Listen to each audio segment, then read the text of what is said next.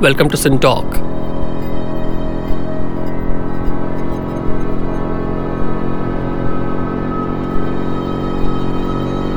The Sin Talkers around the table today discuss the higher order thought tools.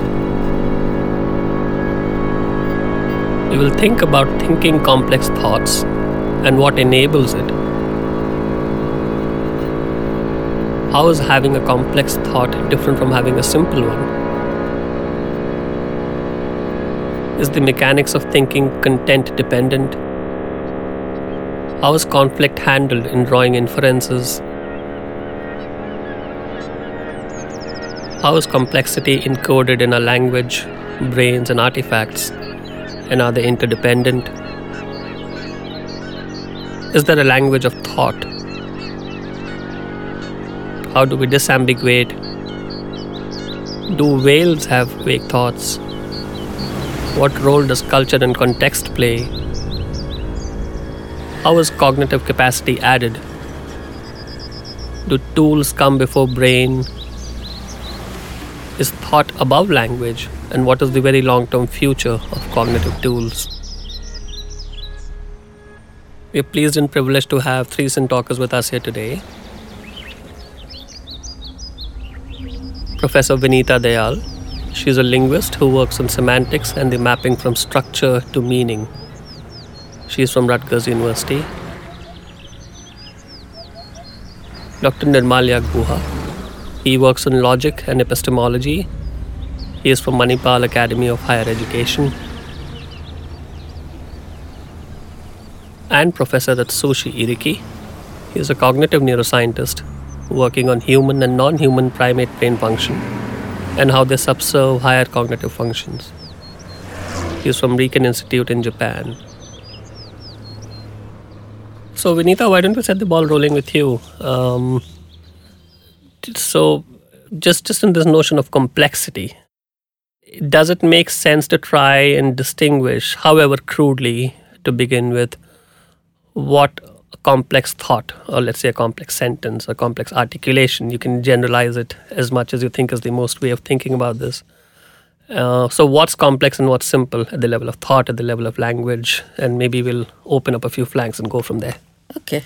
Well, first of all, thank you for having us here. Thank you for coming. Sounds like a fun group. I'm looking forward to exchanging ideas.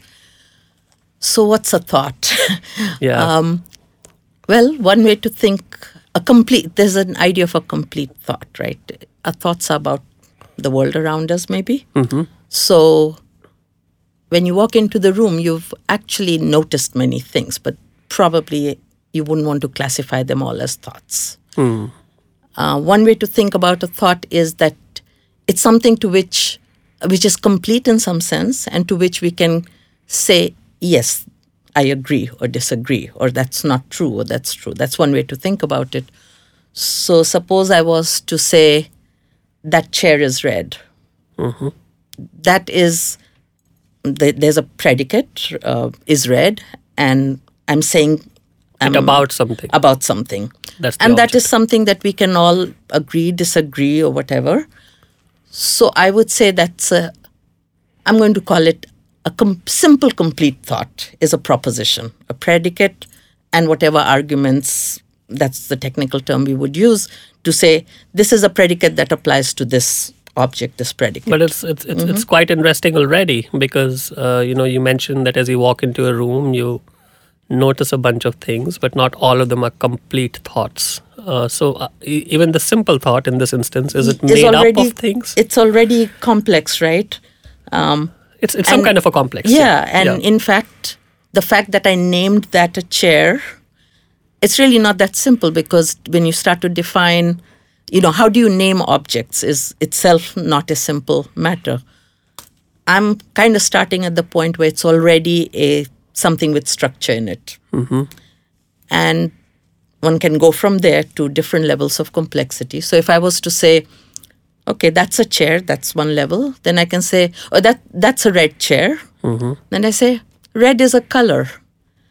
That's already more complex because it's not about any one instance of something. It's a little more abstract, right? I'm making a general property of the color red. Right. Or I can go syntactically complex and I say red is a color that adds brightness to things. So Right. now I've made the sentence not just about color, but a color that has certain properties. And I've used... And again, you're saying that it's not just semantically complex, it's also syntactically. This one is syntactically complex. Maybe even the first one was. And then I could even go complex in the... Maybe it's still that chair is red is syntactically... I use something similar, but I said that chair could have been green. And it's not that much more complex syntactically maybe, but I'm really not talking about what the actual facts are. Yeah. But something else, right? Yeah. But we are all able to follow this possibility Yeah. that in another... There's no... If I said that chair could have been water, that's not something anyone would accept, right? So Right. there are constraints Right. on how far we're willing to go. But we are still talking at the level of propositions, and people can agree. They can say it's true. They can say it's false. How crazily complex can such a thing as this go? Well, let me say, I could have said, why is that chair red? Now, we are not talking proposition, and that's not true or false. Now, that's a discourse move, and you might say we wanted it to be different from the other chairs because, we are not talking about... So are you saying that it's very complex just because it's a question, or? So we have what we call speech acts.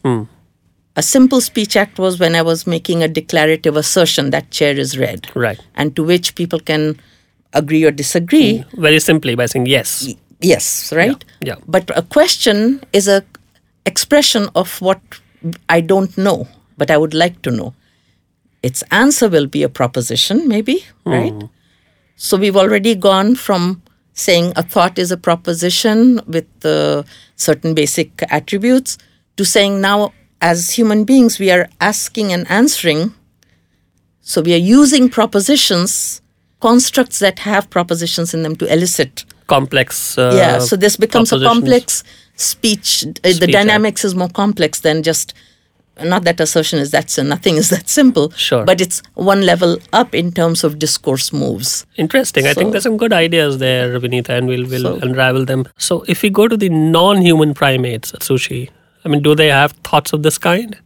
Or what is complexity for you? And if you think of it from a non-human primate standpoint. Even the simplest one that just raised can be too complex for the non-human animals, primates. But I'm in a position of comparative aspect of different species to exhibit this lineage of this kind of the mental function or thoughts in the brain.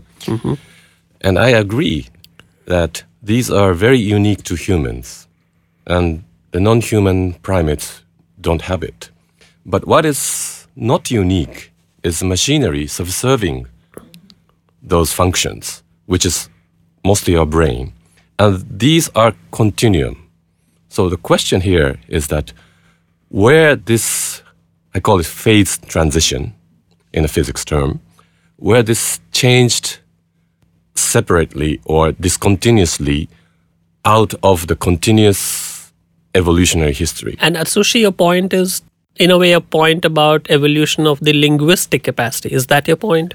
Well, any capacity of the cognitive function, but the linguistics capacity represent a very advanced or representative of that kind of changes.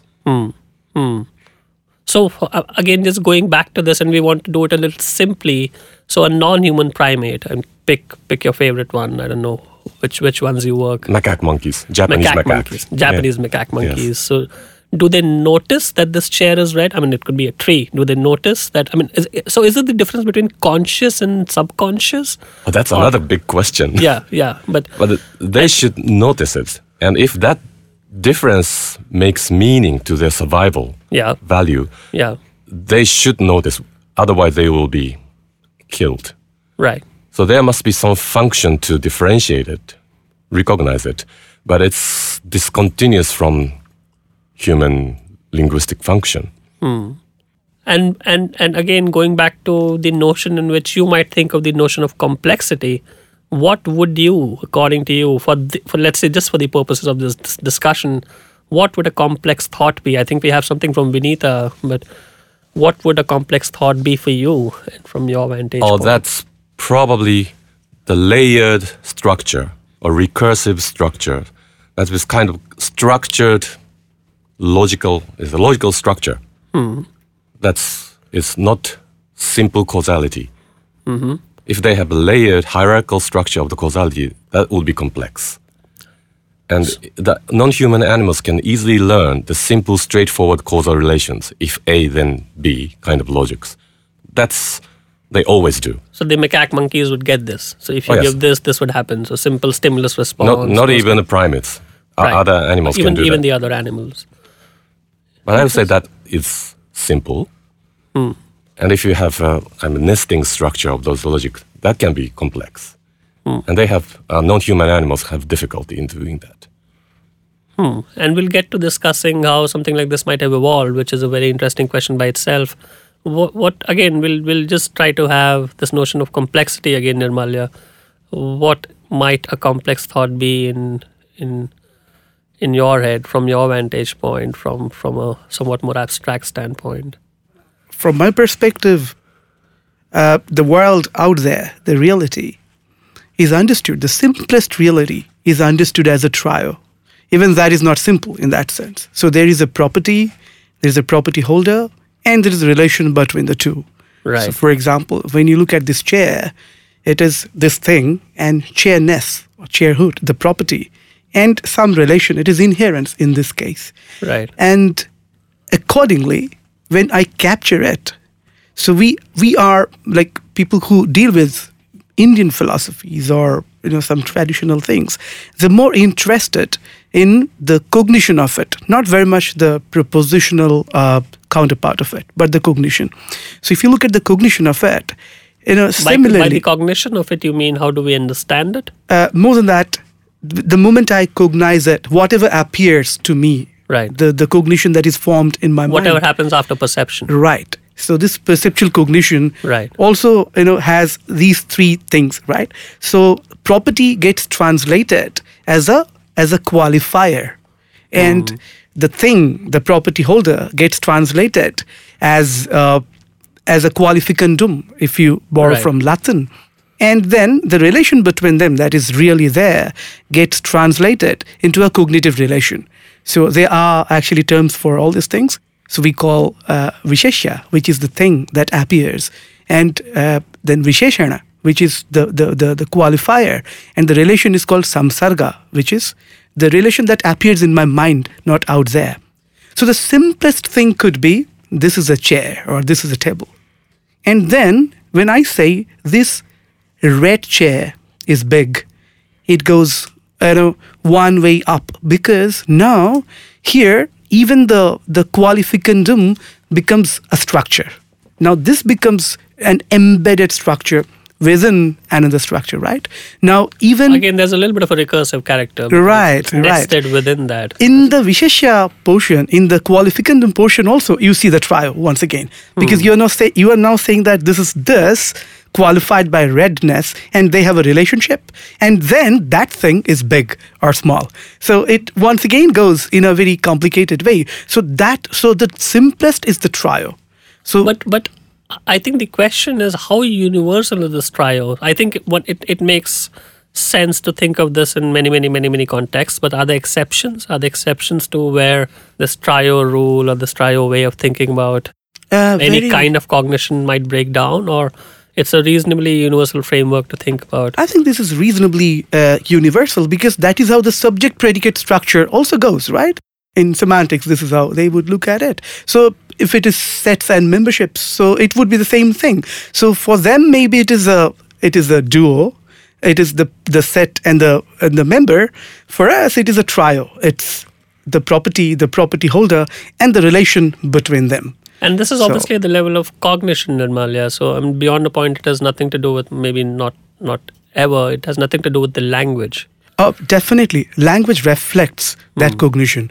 So look at the sentence, this is a chair. It reflects the cognition, this is a chair. So whatever appears here is now expressed through language. So if one were a 3-month-old infant and one had no notion of this concept, either the qualificandum or otherwise, so there would be no cognition No, at all? definitely. Even for the kid, the cognition would be the cognition. Yeah. It cannot verbalize it. That's a different thing altogether. But the trio, whatever, the complex thing is there. It is captured even by the kid. But the point is... At some language of thought level or something of that nature. At some thought level. But the point now, the semanticist, the Indian semanticist makes is this.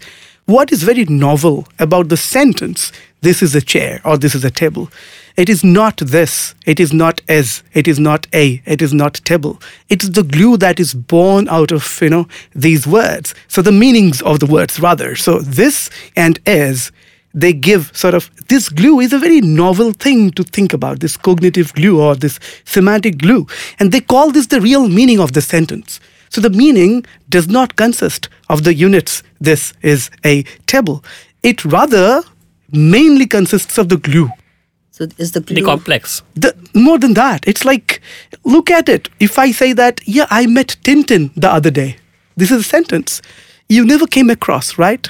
Even then, but a glue is born now in your mind. The glue is in essence generated by those words, but they're not exactly those words. So what is this glue for you as a linguist? I mean, all these non-noun, non-verb, non-adjective words. So I'm listening to you, I'm thinking that syntactic structure and compositional semantics. Right. What does that mean?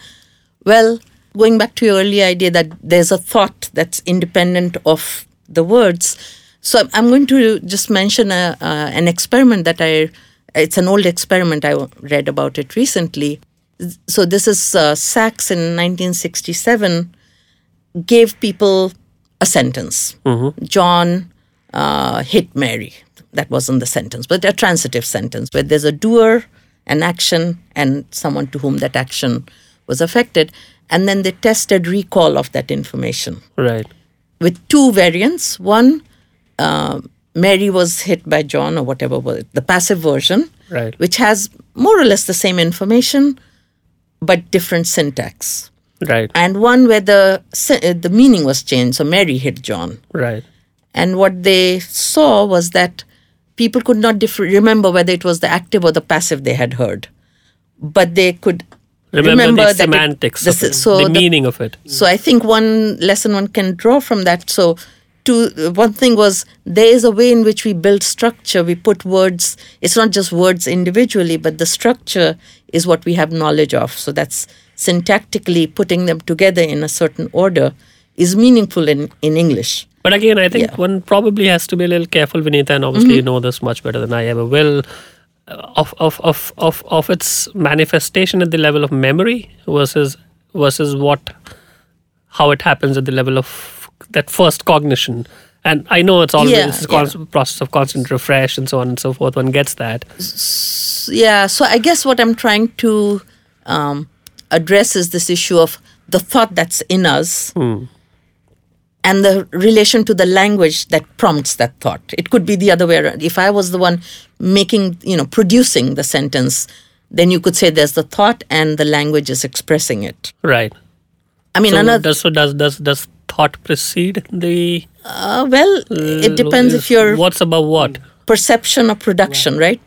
So language competence involves both. Mm-hmm. And in children, acquiring language that we either talked about earlier, or they have found that language competence, perception, precedes production. Right. So a child can react to a mispronunciation, like if someone says fish for fish, they might react to that, even though they're not yet ready. Right. So it's almost like a joke. The kid says, no, fish. And the mother says, fish?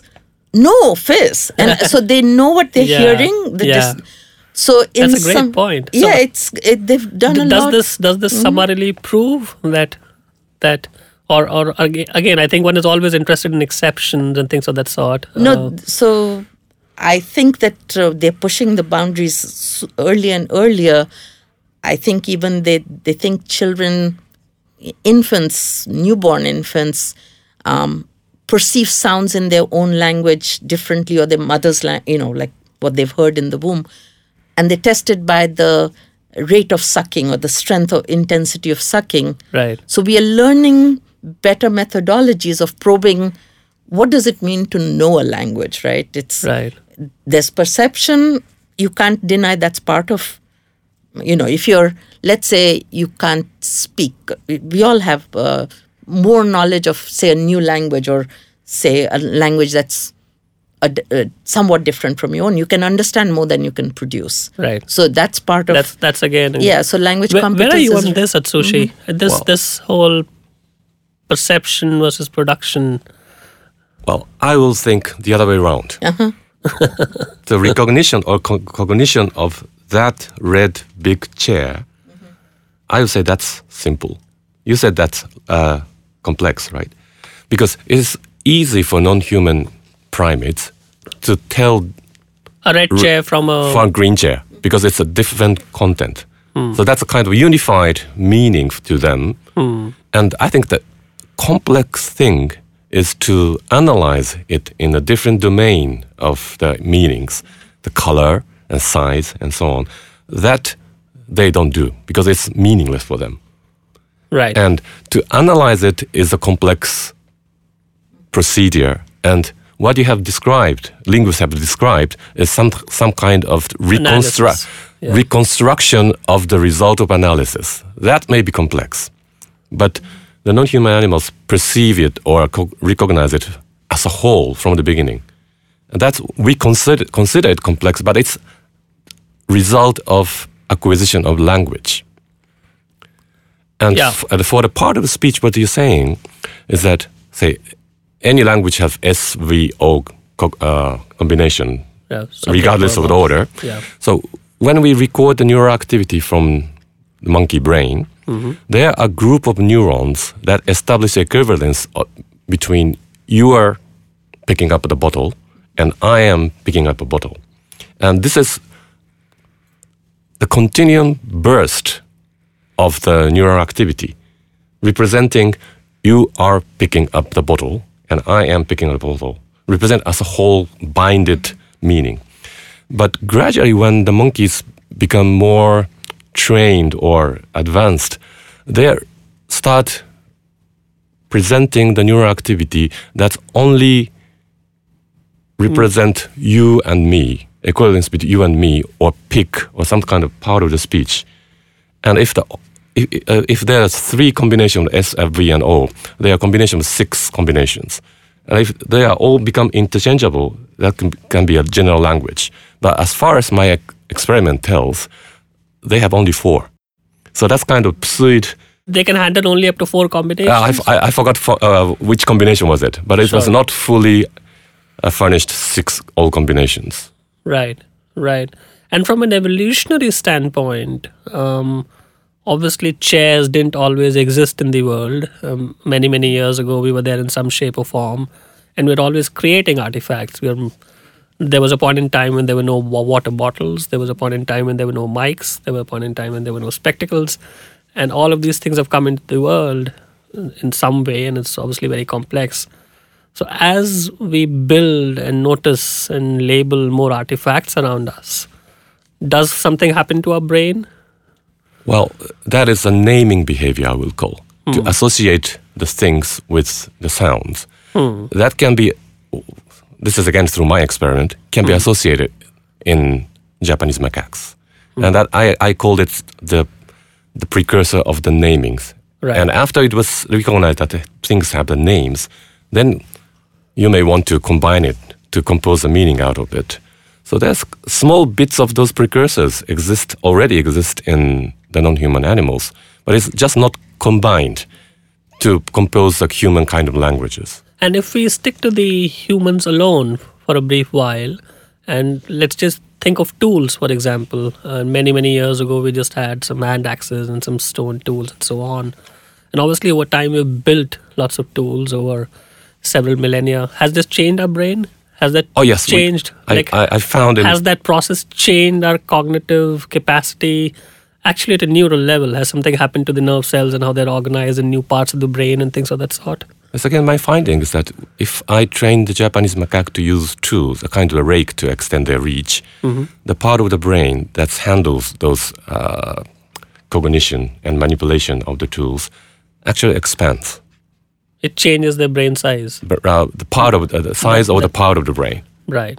But does that address the point that the number of words, the lexicon has increased, let's say, as we develop? I think that was in a way that's also the question. Yeah. Yes, of course. As a linguist, I think we'll agree that lexical knowledge is open-ended. We always, even you can always add words. You are adding words, and in any one of our lifetimes, we've added I don't know how many 100 words, right? Sure.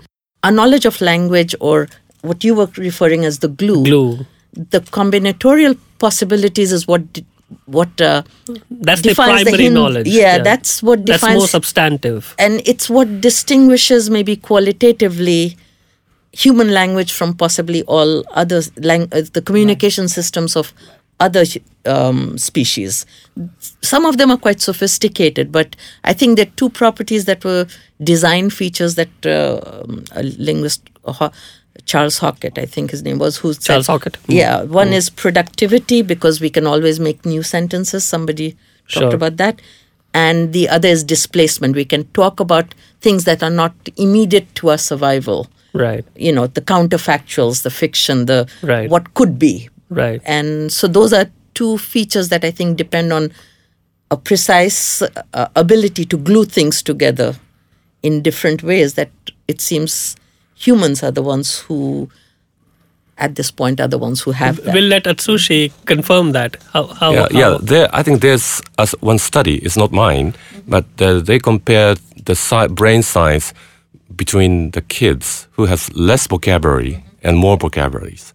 And they found larger brain part size in more vocabulary kids, which is similar to your experience and your Japanese macaque that's monkeys. Right. That's so interesting.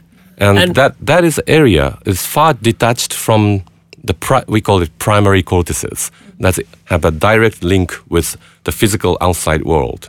So meaning that those areas, if those areas expand, that carries a meaning detached from the real world, then can be able to imagine things which is non-existent. More abstract stuff. Abstracting stuff. Why don't we go to the whole area of reasoning, Nirmalya? Because, obviously there's perception and just noticing what's there around us. But then once one has thoughts, once one, experiences or does things like displacement, dealing with counterfactuals, having lots of propositions, you also reason about the world. And how simple or complex is that process? How does one deal with conflicts? What is that world like? There is a significant difference between the way the Western schools thought about reasoning and about the classical Indian philosophies thought about reasoning. I think as you talk about this, Nirmala, it'll be very helpful to think about. So one is different systems of how you study something, but presumably the way we think is not Western or Indian. It's just one way of thinking. I think, but the thing is, you have to have a framework, right? And that's totally a matter of your culture and history. So it's very difficult to sort of separate yourself from the framework and then talk. Okay, let's go. So I personally think that when we reason, once again, I have been working on it for a very long time. Sure. So my observation is, when we reason, we don't do it axiomatically. We do not derive a complex thought from other axiomatic thoughts. It's not like geometry. We just think of something, right, and then we check whether that is all right, whether something challenges that. At every step. Right, at every step. So for example, this is how, so I normally think this way. So if I say that, this hill has fire because it has smoke. That is a reasoned statement, right? Now, it actually comes with three different claims. One is this hill has smoke. Another one is anything that has smoke has fire, right? Yeah. Another one is this hill has fire. These three different claims it has. Now, after having after having reasoned this way, we check whether all these three claims are uncontradicted by the structure of the world, the universe, whatever, the semantic model. So Professor Dayal will probably talk about that more. So definitely it cannot go, unlike Western logic, it cannot go without the universe of discourse. So everything has to be checked against the universe of discourse. And we need to see whether... what do you mean by universe of discourse? You just mean reality? Or It could be anything. It could be a constructed universe. It could be a real universe. The point is the model. You need to have a model. But why do you think that checking doesn't happen in Western logic?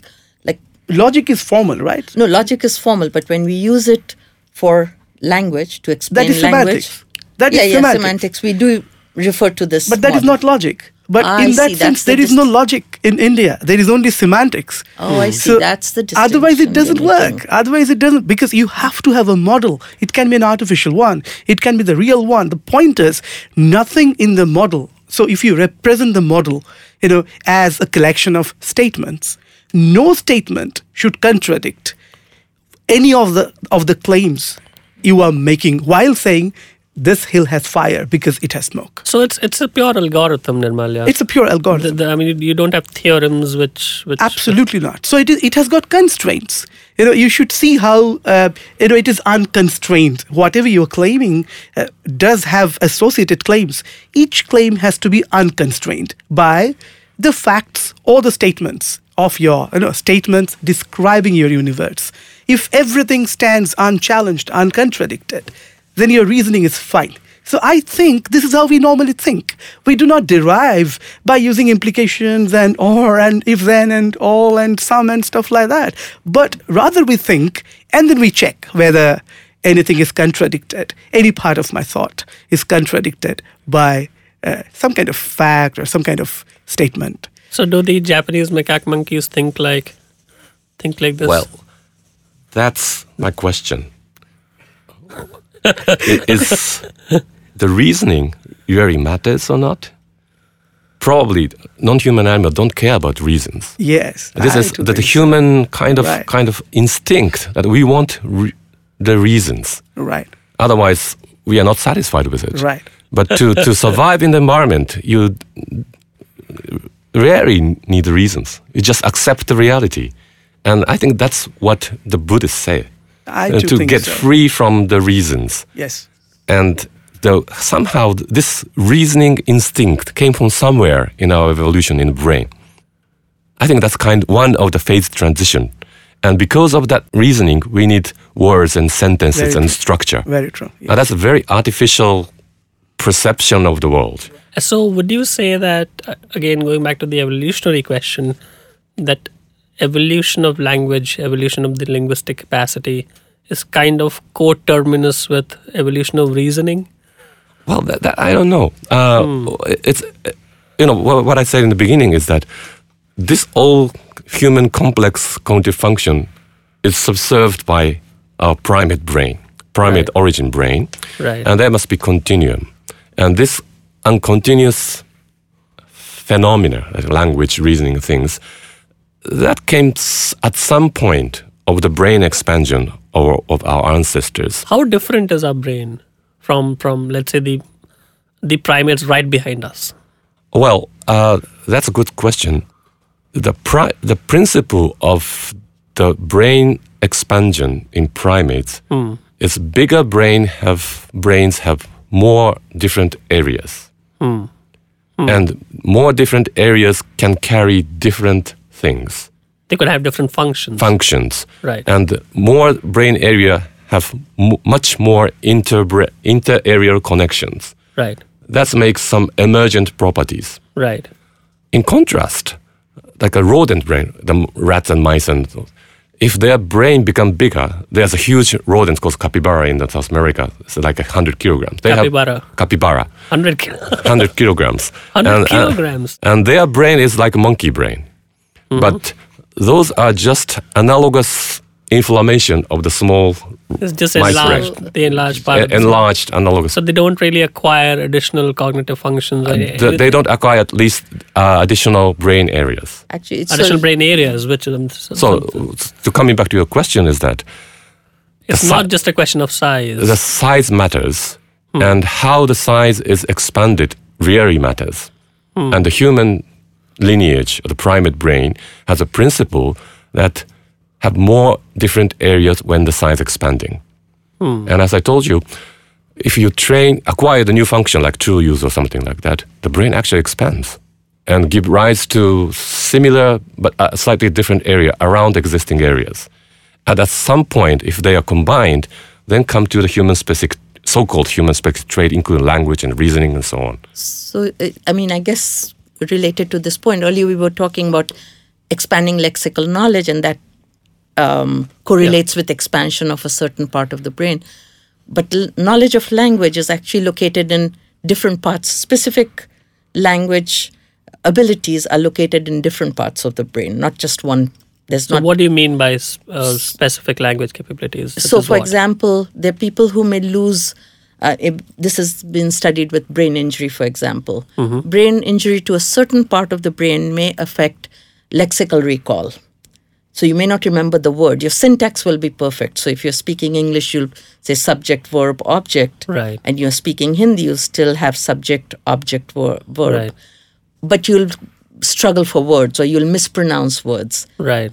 Injury to another part may not affect lexical knowledge, but may affect your ability to put the words in the right structure. Right. So syntactic knowledge, or this ability to put together the words, I think this goes back to Nirmalia's point that you may have this and you may know the red and you may know chair, but it's the putting together this red chair that makes sense. And, it's possible that there are areas of the brain that can understand however you want to represent this and chair and red, but it's a different area that is responsible for knowing how to put it together in language X. So even the linguistic capacity or the language capacity is complex. It has sub even at the physical level. Even at the physical level. Yeah. And as you start mapping it. Right. That's why I said inter-area connection is important.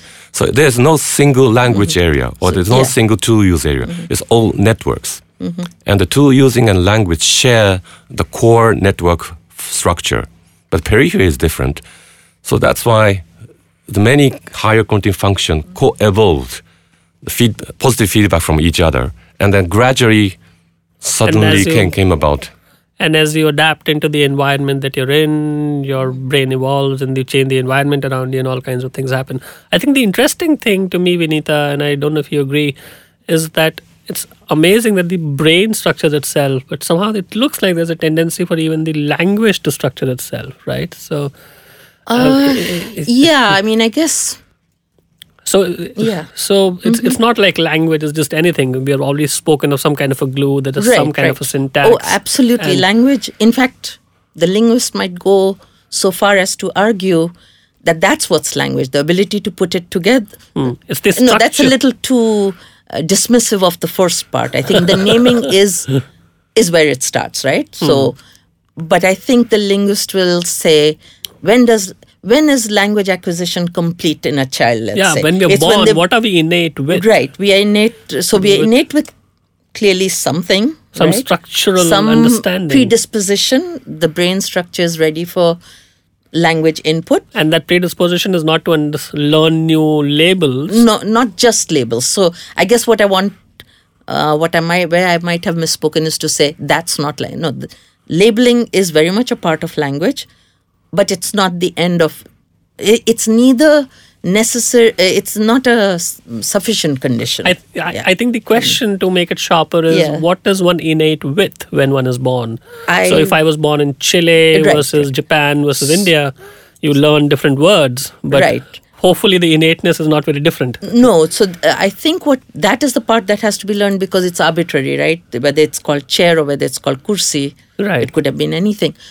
What would be innate, a linguist would say, is that the words have to be structured a certain way. Simply put, let's say a verb will first combine with object before it combines with subject. Let's say you accept some such principle, then whether that will be universal, let's say, whether the object will come to the left or the right, that depends on the language. So if the child is exposed to English, they will put, English, they would put verb before object, but Japanese or Hindi, they'll put object before verb. But in a sense, all that learning is entirely arbitrary. I mean, you could have learned something totally different. Depending on what you were exposed to. Exactly. So that it's partly biologically triggered, because you won't reach that phase before you're 2 or some such, Right. where a 4-month-old baby is not going to be there because maybe their tongue, they don't have the motor skills yet.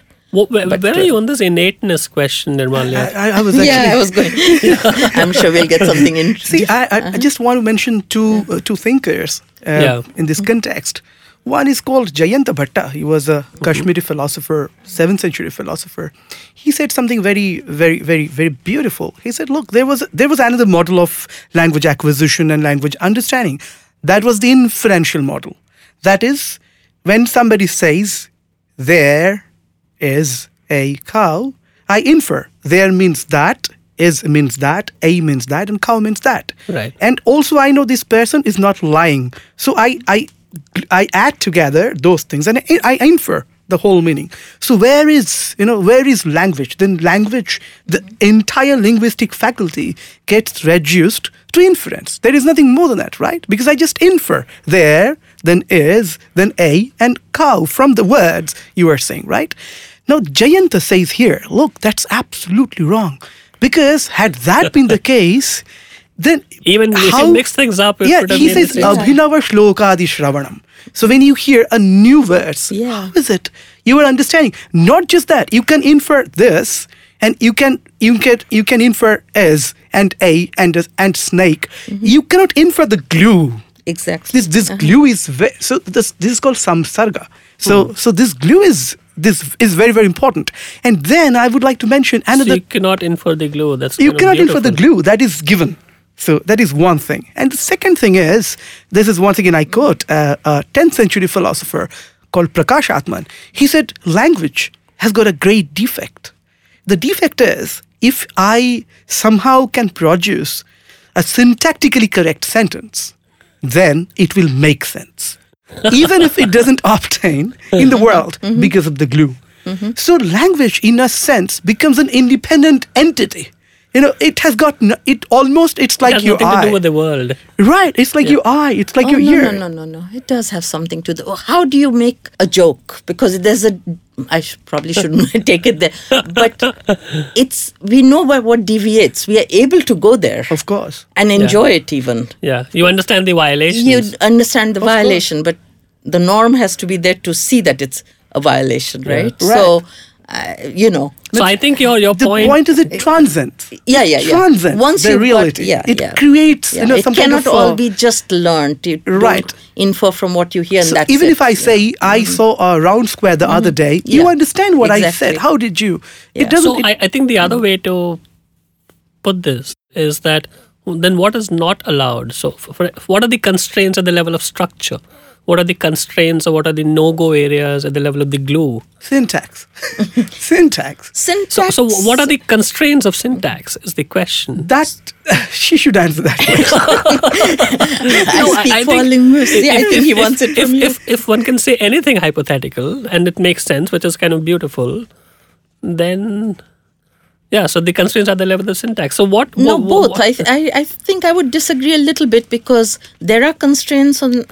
Syntax places constraints, but so does semantics, which is the famous colorless green ideas sleep furiously. Chomsky. Yeah. Chomsky's famous sentence, because syntactically it's perfect. The syntactic glue is perfect, but yet we find it something odd because the meanings of the individual words are not mapping up. But I think the question is, I mean, there aren't an infinite range of syntaxes that are permitted or that exist. You're making. But at the level of understanding, it makes perfect sense. That's how you could say that this sentence is not good. So to give a simple example, again, this is not something that I necessarily can give the specific argument for. But for example, a universal would be no language simply takes a predicate and two arguments, like in the language of thought we do, perhaps, when we simply say, okay, here's something that is, actually even there, you have an order, right? A saw B.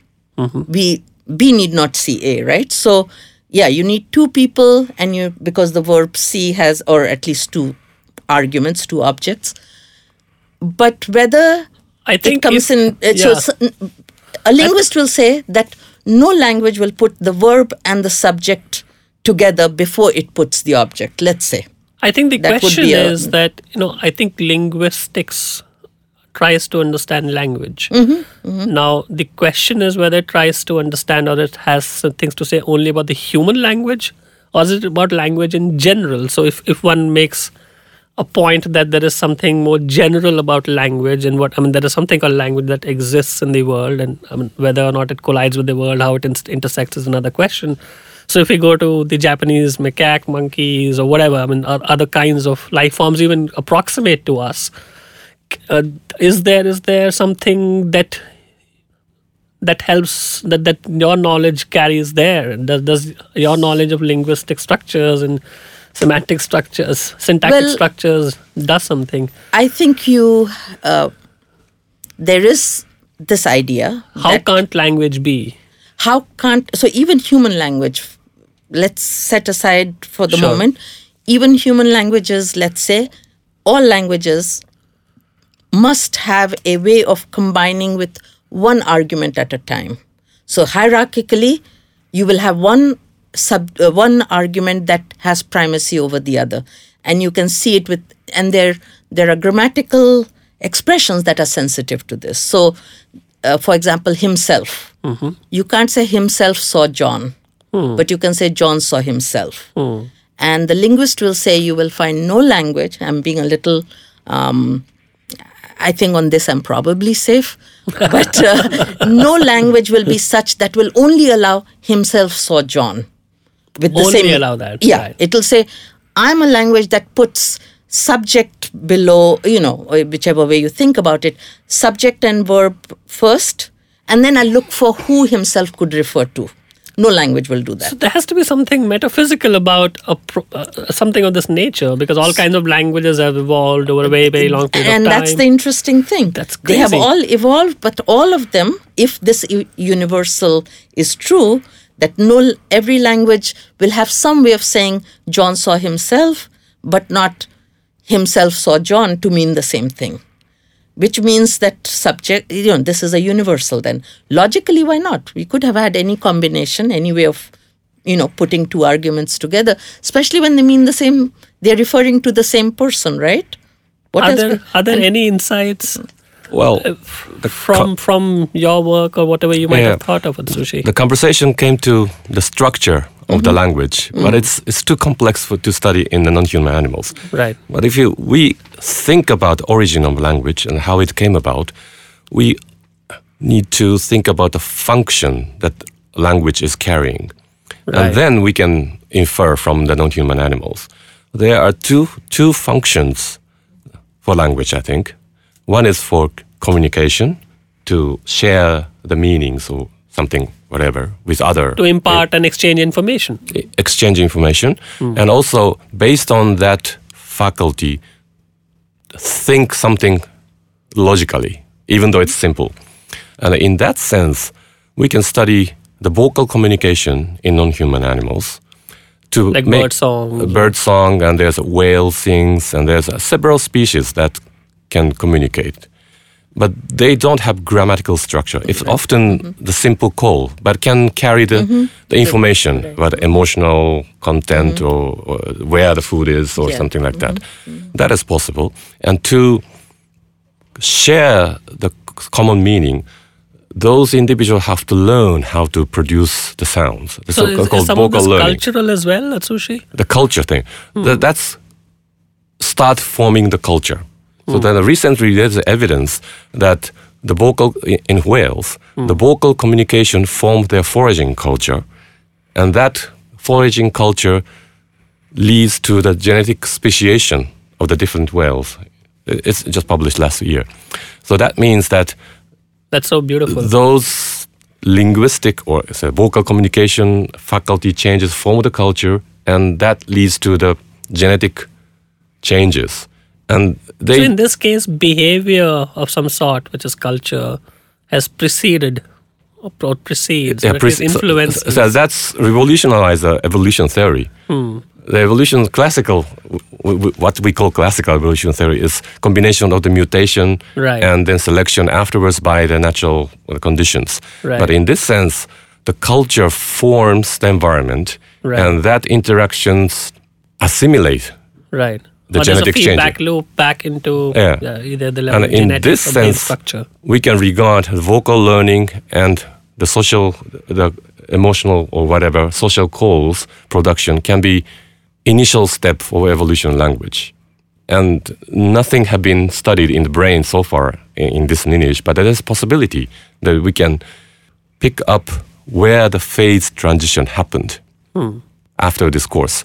And I think the humans are unique in a sense that we have a large enough brain to carry all those network informations, which is not possible. It was not possible for other species because of the principle brain design principle is different, and it was only primate lineage enabled.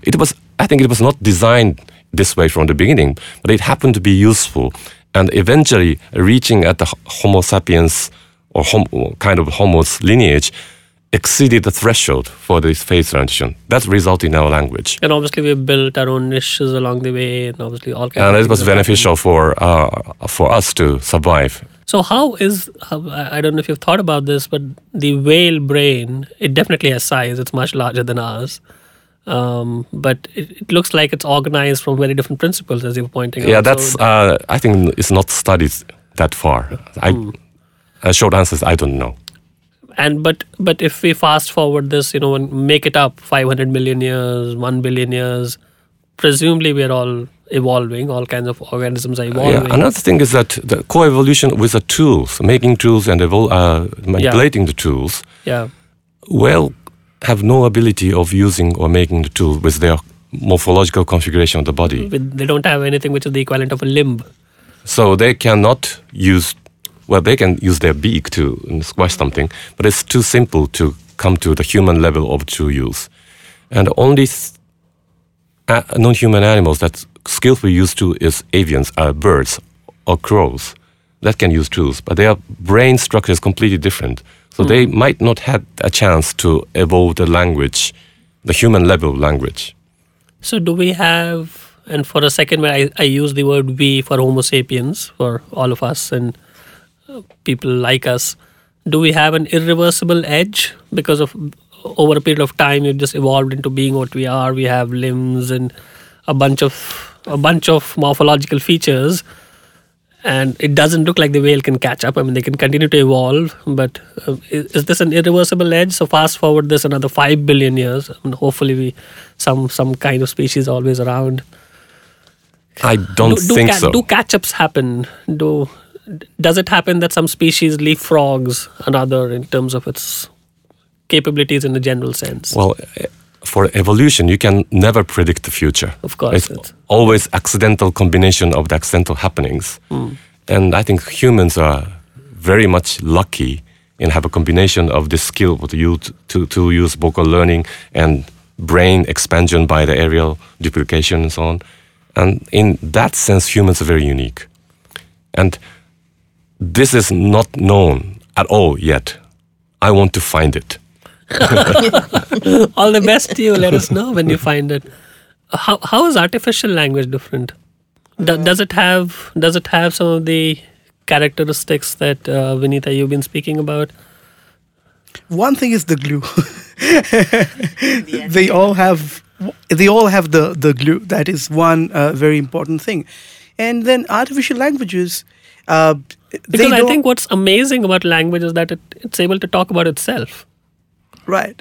That's crazy, isn't it? But artificial languages cannot go to the meta level anyway. So you're talking artificial language, not invented languages? No, artificial languages. Yeah. So it's very strange that the human language is reflexive.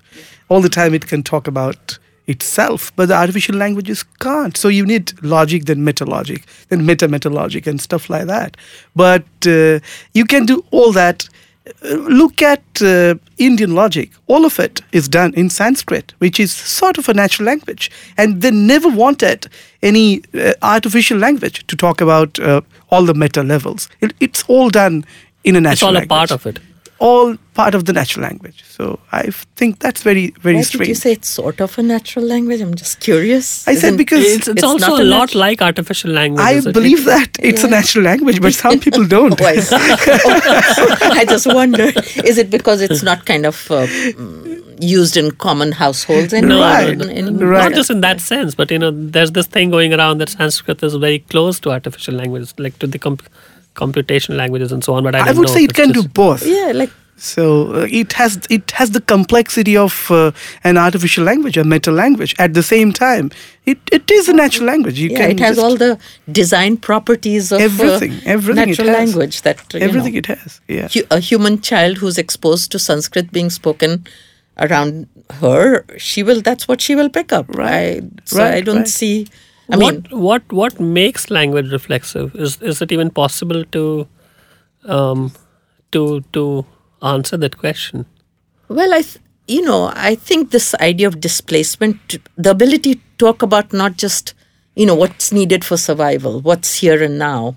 I think that must be the point at which you can talk at one level up, right? You're not just commenting on the things that you see in the world, and of course it's related to our cognitive capacity to think of alternative ways of being, right? Like possible worlds, or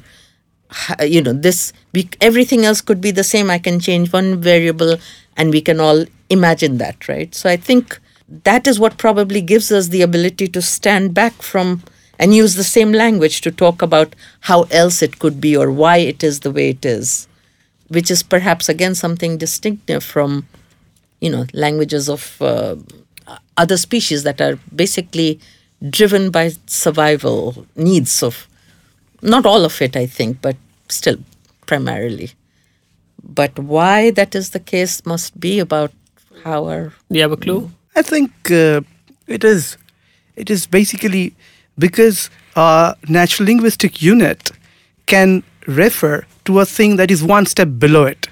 One step below it. One step below it. So for example, when I say Ronit, it's a word, but it doesn't denote itself. It denotes you. So I can talk about the word Ronit. So you see, I go one step up.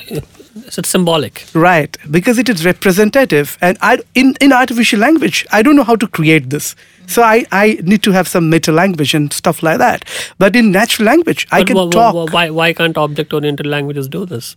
That I don't know. Why artificial languages do not have the merit of a natural language. It doesn't sound natural for an artificial language to talk about the words of its own, its own stock. For example, that's the reason you have first-order predicate logic and second-order predicate logic, where a predicate talks about other predicates. Right. Where a predicate variable ranges over predicates in a lower order language.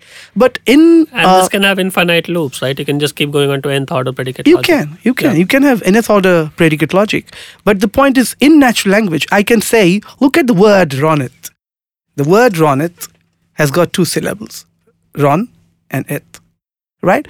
So this way, it's very natural to do things like that. So the understanding is, you use a word, it go one step below, and it will pick a reference. So that general law, I think, does a lot of things. Do the non-human primates think symbolically at all? Well, to some extent, the researchers claim that they can. And there may be an anticipation of something symbolic. Obviously, they probably don't use it in this sense. And what do you mean when you say they claim? Well, you can... It's not symbol itself, like icons or sign. You can associate some meaning with some abstract things. And if it can become arbitrary and interchangeable, it becomes more symbolic. But not to that extent as people have been successful. And coming back to this artificial language story, I think that the one peculiar thing about the human natural language is very illogical. Yeah.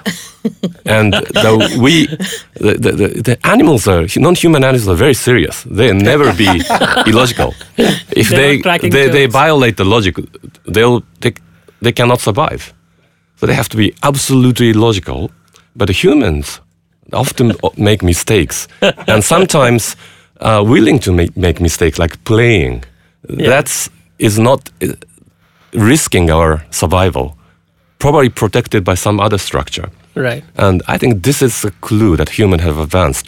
So this being illogical and making mistakes sometimes come to the new truth, which is not recognized before. And this is too dangerous for non-human animals to challenge. It's better being conservative. And, but again, you can make mistakes at the level of language or at the level of linguistics, because again, as you say, it doesn't threaten your survival.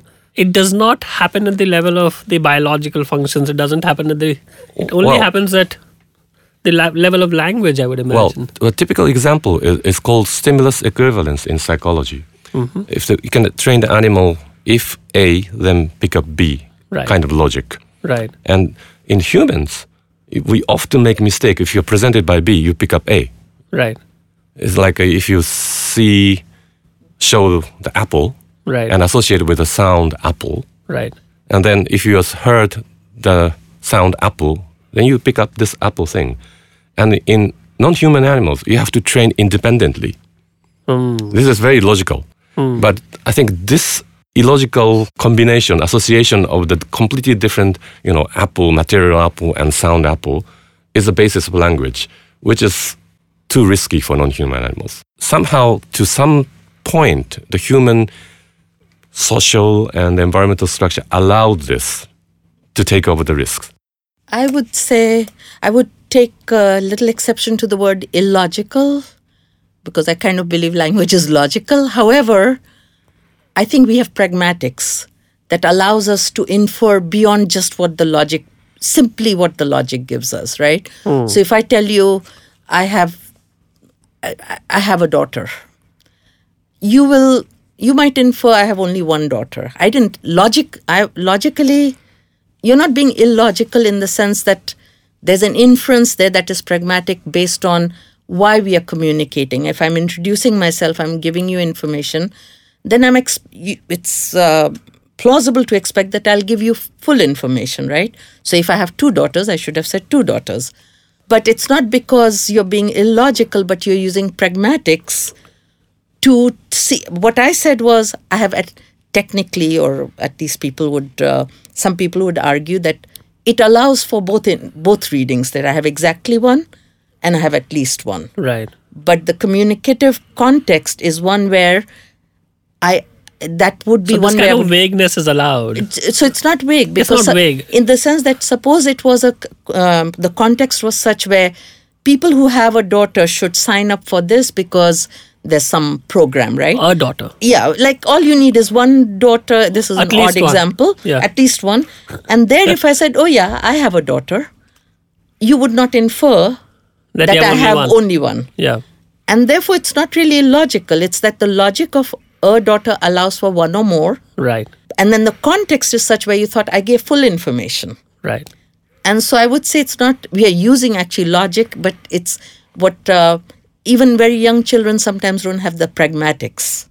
They have the logic. And maybe you can train the animal, on the logic part of it, but not so much on the pragmatic. You can't teach them to be pragmatic. Maybe so it's not that I'm disagreeing with you. Sure, it's just We're making word that I'm taking a slight, I'm saying a semanticist might take issue with the word illogical, but change it by saying I think Atsushi didn't want to hurt you. No, I'm trying to understand. Though this is great, I'm trying to understand too. And as you were saying, my first reaction was, no. But then I thought, it's the pragmatics logic texture that's maybe that on which we would agree. So what's the future? Where is all of this headed? Is there some kind of a limit to how complex things can get, Nirmalya?